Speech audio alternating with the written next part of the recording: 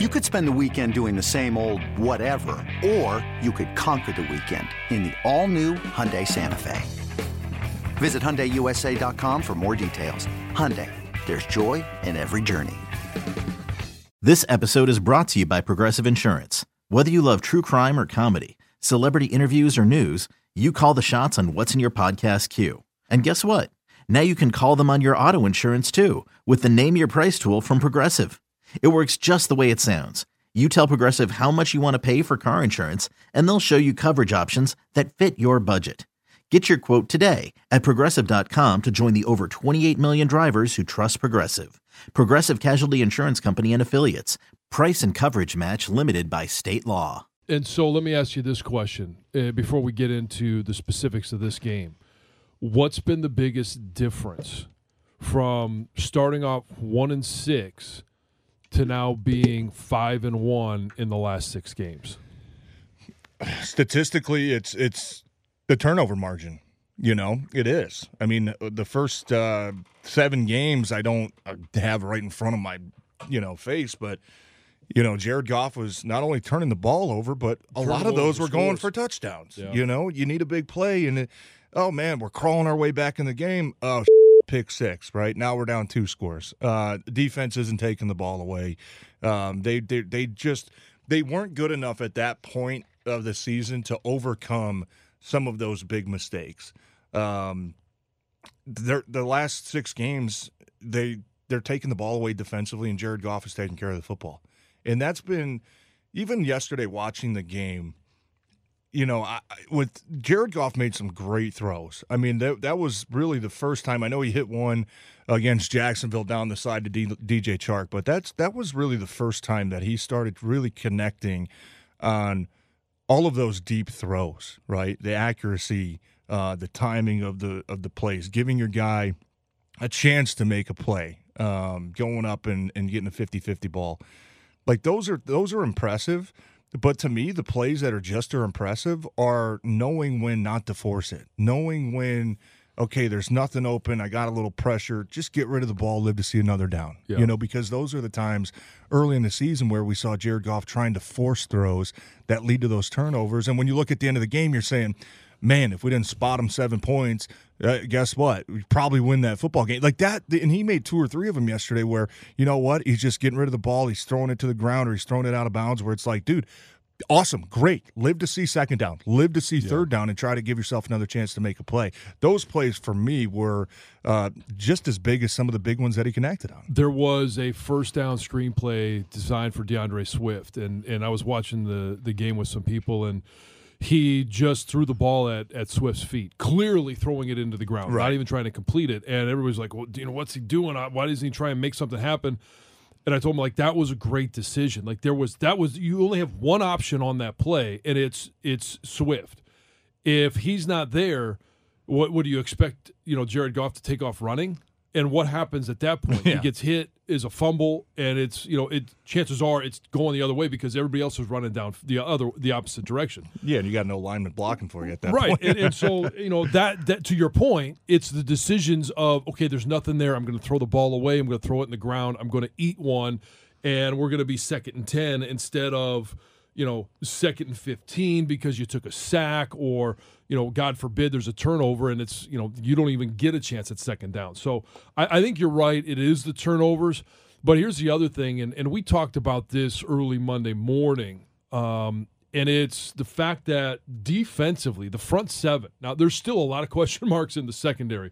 Whenever you have a quarterback throw for over 400 yards, there's clearly some issues in the secondary. But to be able to hold Dalvin Cook to 1.5 yards per carry, 15 carries, 23 yards, and it wasn't like Minnesota went away from it. They tried to continue to run him, yet the Lions front 7 has been really good against the run the past basically 6 weeks. Yeah, no, they have, and really the only thing that's burned them was the quarterback runs.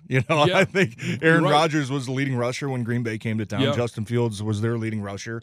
Daniel Jones was the Giants' leading rusher. I mean, they held Saquon to 18 carries for 20 7 yards, whatever it was, you know what Yeah. I mean? And Dalvin Cook had, I think, the 5-yard touchdown run, but outside of that, he had 14 carries for 18 yards. I mean, that's just, when you can make teams one-dimensional like that, I don't care how many yards the other quarterback throws for, because you know what? Like, it doesn't matter at that point. It's all just, it's this, it's that. It doesn't matter, right? Okay, great. Like, we let up some passing yards, but we made them one-dimensional. We shut them down, right? We shut them down in the run game.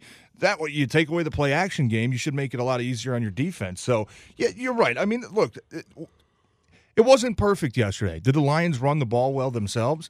No. But were they good enough? You're damn right they were. And that's why their offense was so successful, was because they were doing enough in the run game. That opened up the play-action game. That opened up, so many more options that you have offensively, where you look at Minnesota, and they got, the last quarter and a half of that game, it was pass, because you're making them one-dimensional. Now, they still got some chunk plays, and Justin Jefferson is still a absolute freak show. I mean, 11 for 223. I mean, that's extremely impressive.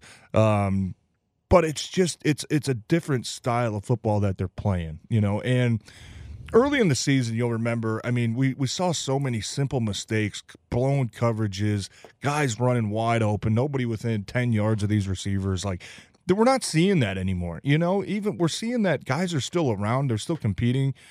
Sometimes the other team's just going to make a play. It's going to happen. Justin Jefferson's going to make a couple plays, right? The touchdown pass to Thielen, back shoulder throw. I mean, some of those are just hard to defend. But when you can shut down the opposing team's run game, especially when you look at what's remaining on the schedule, I mean, the Jets, like, I know they've been throwing the ball a little bit more with Mike White, but they're kind of a physical style football team. They want to run the ball. We know what the Bears want to do. We know what Carolina wants to do. Sam Darnold's not going to drop back and pass the ball, 45 times. They want to run the ball too. So they're getting hot at the right time in all the right areas. And get ready for the greatest roast of all time, the Roast of Tom Brady, a Netflix live event happening May 5th. Hosted by Kevin Hart, the 7-time world champion gets his cleats held to the fire by famous friends and frenemies on an unforgettable night where everything is fair game. Tune in on May 5th at 5 p.m. Pacific time for the Roast of Tom Brady, live only on Netflix. The defensive line, you got a couple guys on there that have just been kind of the unsung heroes. When you talk about Bugs, you talk about John Kaminsky, Houston, and Hutch have been getting all the love lately because of what they're doing in the pass rush, but it's really those other guys that are just making a difference for them. And it's just a different style of football, man. And it's like that old school, tough, physical, gritty style of football that Dan Campbell promised when he took this job in Detroit. We're finally starting to see it come together and be consistent. Here's another factor that I think is huge in the turnaround that the Lions have faced. It's the confidence. You beat Green Bay at home. There's some confidence that could be had in that. It's a division opponent. It's a team that's had your number for a number of years. And then you go on the road, you're down 14 in Chicago, and you find a way to come back. I think there's a lot of confidence in that. You go on the road to the Giants and you get a win. Like, this team is playing with a lot of confidence. And you and I both know there's going to be highs and lows during a game. And they start off against Minnesota with not a great series offensively. And that's where the Lions have been so good, is on that opening drive, that scripted drive. And all of a sudden, they open up, they get the ball, they open up against Minnesota, and through 3 plays, they gain 1 yard. And it looked terrible. Yet they come back and they go, they obviously get the questionable 4th down call to whether to go for it or not by Minnesota. They get a stop defensively, and Detroit gets the ball on the 48-yard line, and all of a sudden they go down and score. Like, it's the mentality that, hey, just because we went 3 and out on the opening drive doesn't mean that, we can't move the ball offensively. It doesn't mean that we're going to struggle all day long. Whereas I think previous Lions teams really had a hard time overcoming 3 and outs or turnovers or just those momentum shifts in a game where things don't go your way. This Lions team is confident that just because they didn't go our way this time doesn't mean we can't make it go our way next time. Yeah, and that's where we've seen in the past, not only during the game, but, during the season when things start to go bad, man, they just go from bad to worse to Yeah. even worse than that. That's just a good sign of a persistent team, man. And I'll tell you one thing, too, that's been noticeably different is there was a point of the season, I had documented the first possessions for the Lions offense coming out of halftime. Yeah.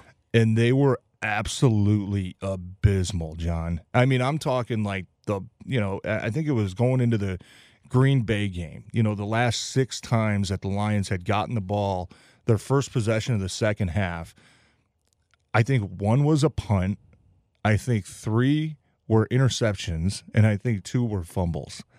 And I think 2 of those interceptions went for touchdowns. And then you flip forward in, the Giants game, they come out first possession, second half touchdown. Jaguars, we obviously know they scored every single possession. Yesterday, Minnesota gets the ball to start second half. You force a 3 and out, you go down, bam, touchdown.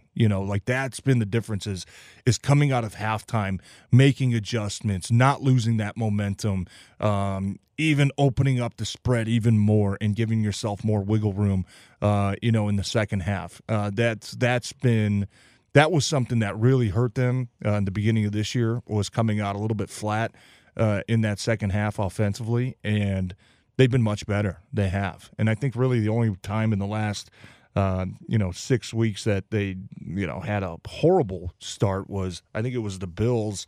The first possession they had was after the fumble. Bills or it was after the Bills got the ball, threw a pick, and then the Lions get the ball and they take a safety. Like, that was the worst possession that they've had. Other than that, they've scored touchdowns, and it's been impressive, man. And that's the sign of an improving team. That's a sign of a good team when you got the momentum, finding a way to hold on to it, finding a way to continue just building off of what you did in the first half. Because even remember the Miami game? I think that score was 24-14 at halftime. Lions, and they come out and get outscored with 28-7, whatever it was in the second half, or they're 21-7, and they just couldn't figure it out in the second half. That they haven't let that those repeated errors and mistakes haunt them. They're finding a way to get over it. They're finding a way to correct mistakes and move on, and not let it drag them down like we saw throughout the first couple months of the season. Yeah. So